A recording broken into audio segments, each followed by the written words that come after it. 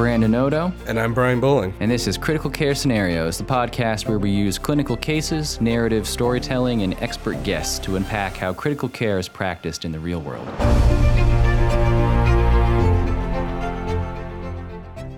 Yeah, alrighty. Welcome back, everyone. This is Brandon Odo with another TIRBO. Today, I wanted to give you a list of 5 things. And these 5 things are the things that I think are just about essential if you want to be excellent at what we do. Now, this could apply to an experienced clinician, but realistically, this is mostly going to come up for someone who is training, or at least is early in their career, because that's really when you're deciding the sort of person you want to be in the clinical realm. And I've made some lists before I can link to on the blog that I consider kind of rules for doing critical care well or doing it at an advanced level, but this really is focused on the definition of who you are as a clinician because, and we've said it many, many times, there are many ways to do this. And I'm not trying to be the one to judge what's a right way or a wrong way. All I'm saying is that if your goal is to do this at a high level, to really excel, to be the guy or girl who anyone around you sees in the room or looks at the work they're doing, and they're going to say, wow, he's really hitting it. He's performing at a really high level.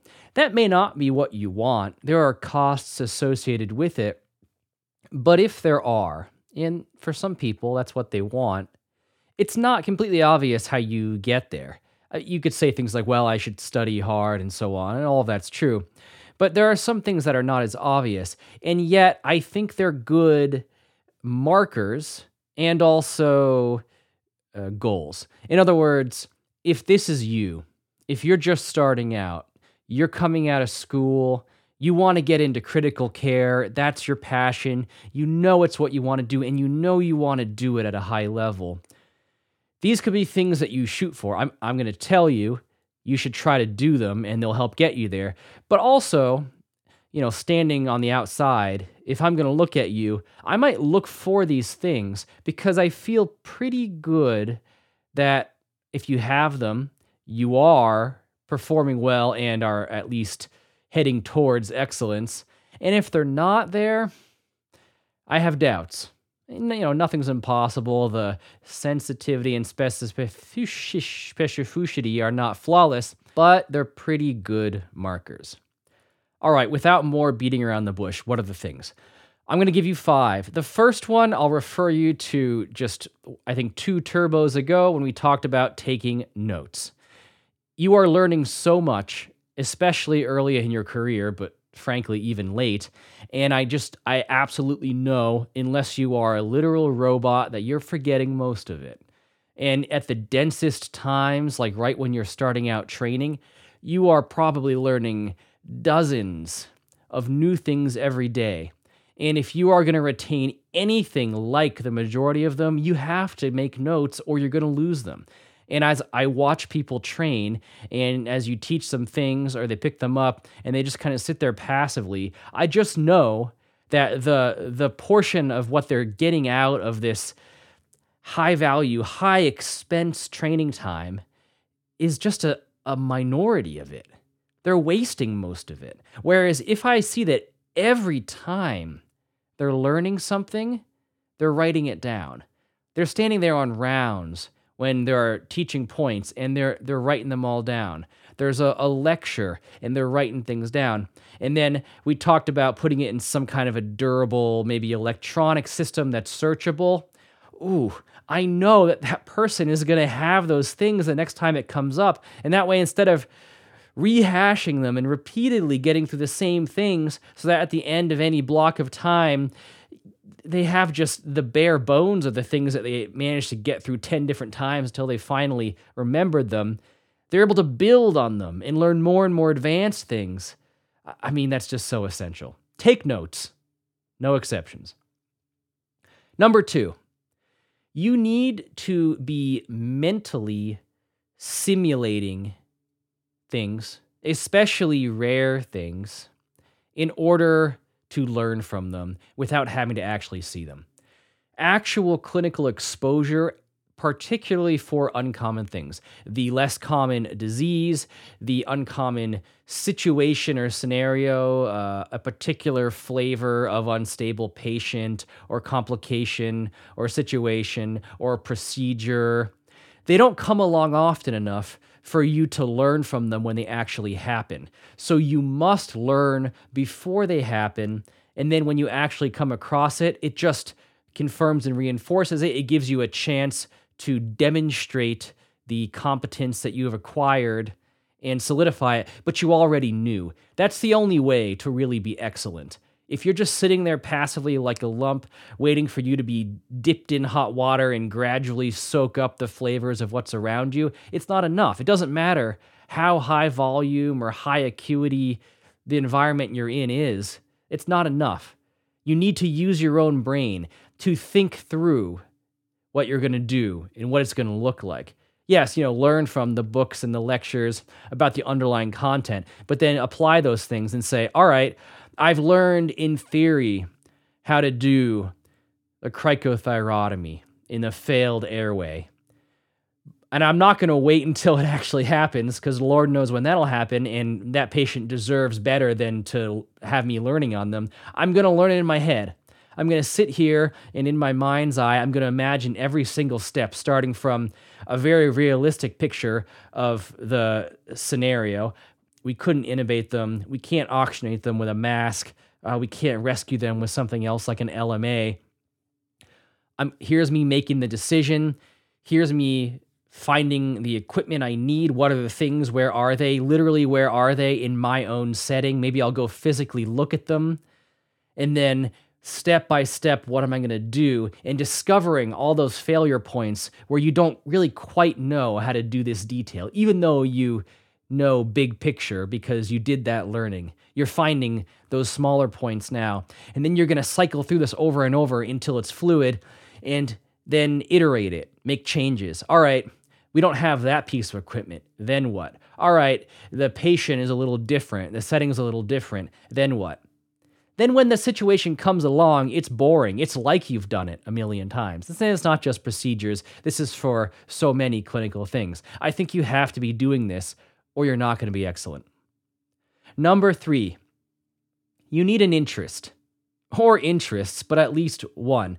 Yes, early on, you're focused on achieving basic competence in many things. Yes, that's important, but that is such a low bar. And while you can hit that and be adequate and competent, if we're talking about excellence, you need to go farther. You're not really going to become excellent in everything. Even if it were theoretically possible to do that, you need a different mindset, which is that you're going to pursue something extra above and beyond in certain areas, which should be things that interest you. And you're going to develop specialties, in a sense, areas of focus and interest. And it could be areas where you're clinically particularly excellent. You could have excellence in clinically adjacent areas like research or quality or education or things like that. But in some ways, you have a niche. You have something that you're focusing on that you're going to bring to the table in the clinical setting, which is more than everyone else.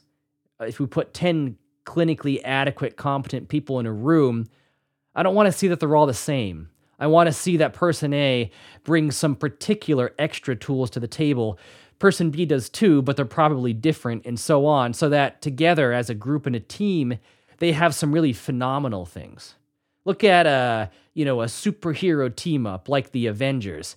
They're all strong and durable and smart and brave, but if that's all they were, they would not only be kind of boring, but they wouldn't be all that capable, because what makes them particularly excellent are the unique abilities and powers of each one, which are all different. Find your powers. Number 4, you need to be interested, excited. You should be having fun with what we do. Now, not every day. There are poor minutes, hours, or days, or heck, even weeks. But by and large, you should want to be practicing critical care. It should excite you. You should be having fun when you come and do these things. And partly because it's going to provide the motivation to do all these other things that we've talked about, to give you that impetus to do those mental simulations and to seek out your particular interests and so on.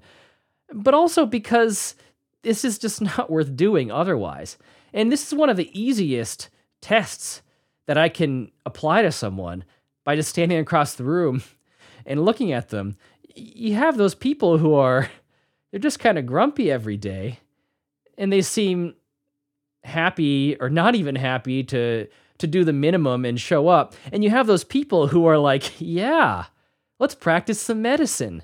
Let's do some critical care. Isn't this cool? What about this fact? What about trying this new thing? Did you hear about this other idea? Hey, there's a cool case down the hall. They're always interested in what's going on, how it can be broadened, how it applies to what we know about disease and physiology, new techniques, new approaches, and they're just fun to be around and interact with. I'm not going to say you have to do this because we all know there are thousands of people who walk among us who are not this, but we're talking about excellence. I don't think you can get to excellence and certainly not sustain it without this. You could get there and then get burned out and then kind of maintain where you're at, riding on your previous laurels, but you're not going to get any farther. And I don't think you would have gotten there if you at some point you hadn't cared. Finally, number 5. You need to assume and believe that you have weaknesses, flaws, points where you're not as strong as a clinician and probably as a coworker, as a person, and look for them and try to improve them. This is an active process. It starts with assuming that you're not perfect, which is hard enough to begin with, and then it's an active search for what those things are, which can be difficult because we tend to have blind spots for our weaknesses. You're going to hunt them out and then finding the ways to strengthen them, to build them up, bridge those weak points, and correct them. This is the flip side to finding those areas of interest and honing those. You know, it's no good to be excellent at one thing and so poor at a handful of others that you're hurting people. And it's not just about those clinical things, right? Your weakness could be interpersonal. You're excellent, but everyone hates you. Your weakness could be professionalism. You're excellent, but you're always half an hour late to work. I mean, there's a lot of things that could be your weakness. And again, they're hard to find without really making efforts to find them. But you need to look because otherwise you're not going to develop. And oftentimes, there's much more room for growth in those areas. You know, it gets harder and harder to strengthen things the more advanced they get. You end up looking for that last 1% and then 0.5% and logarithmically tapering off. But you know what? If you have something you suck at, you can double your aptitude there with a modicum of effort. It's low-hanging fruit. It's there for the taking. And yet, so many people never even look. Again, if you're not doing this, I don't think you're ever going to really get to that point of excellence. But if I see someone who is trying to find their weaknesses and then, heaven forbid, actually improve them, man, I'm pretty sure that person's going to be excellent. So, take notes. Do mental simulations. Find your own area of interest and excellence. Be excited and interested and have fun with what you're doing, at least most of the time. Look for your weaknesses. Those are the 5, and I'll give you one little bonus one that maybe you don't absolutely have to do, but it just falls short of absolutely, and that's to teach. Teaching helps so much with a lot of what we just talked about that it's a tool. It's like a turbo booster that helps you get to these things, even if you don't care about teaching.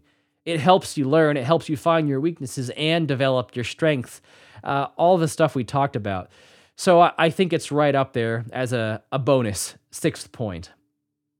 Guys, those are what I think you should be doing. And yes, there are other things that apply in more specific cases of excellence, but I think these are the kind of universal ones. Think about the people you consider excellent and consider if they have these things, right? You might have to ask them if they're doing some of them. And then think about people who you don't and consider, are they doing any or all of these? And I think you'll start to see the correlation. And then you can apply that to your own life however you want. But I think it's useful, especially when you're early on. Let me know what you think. I'll talk to you guys next time.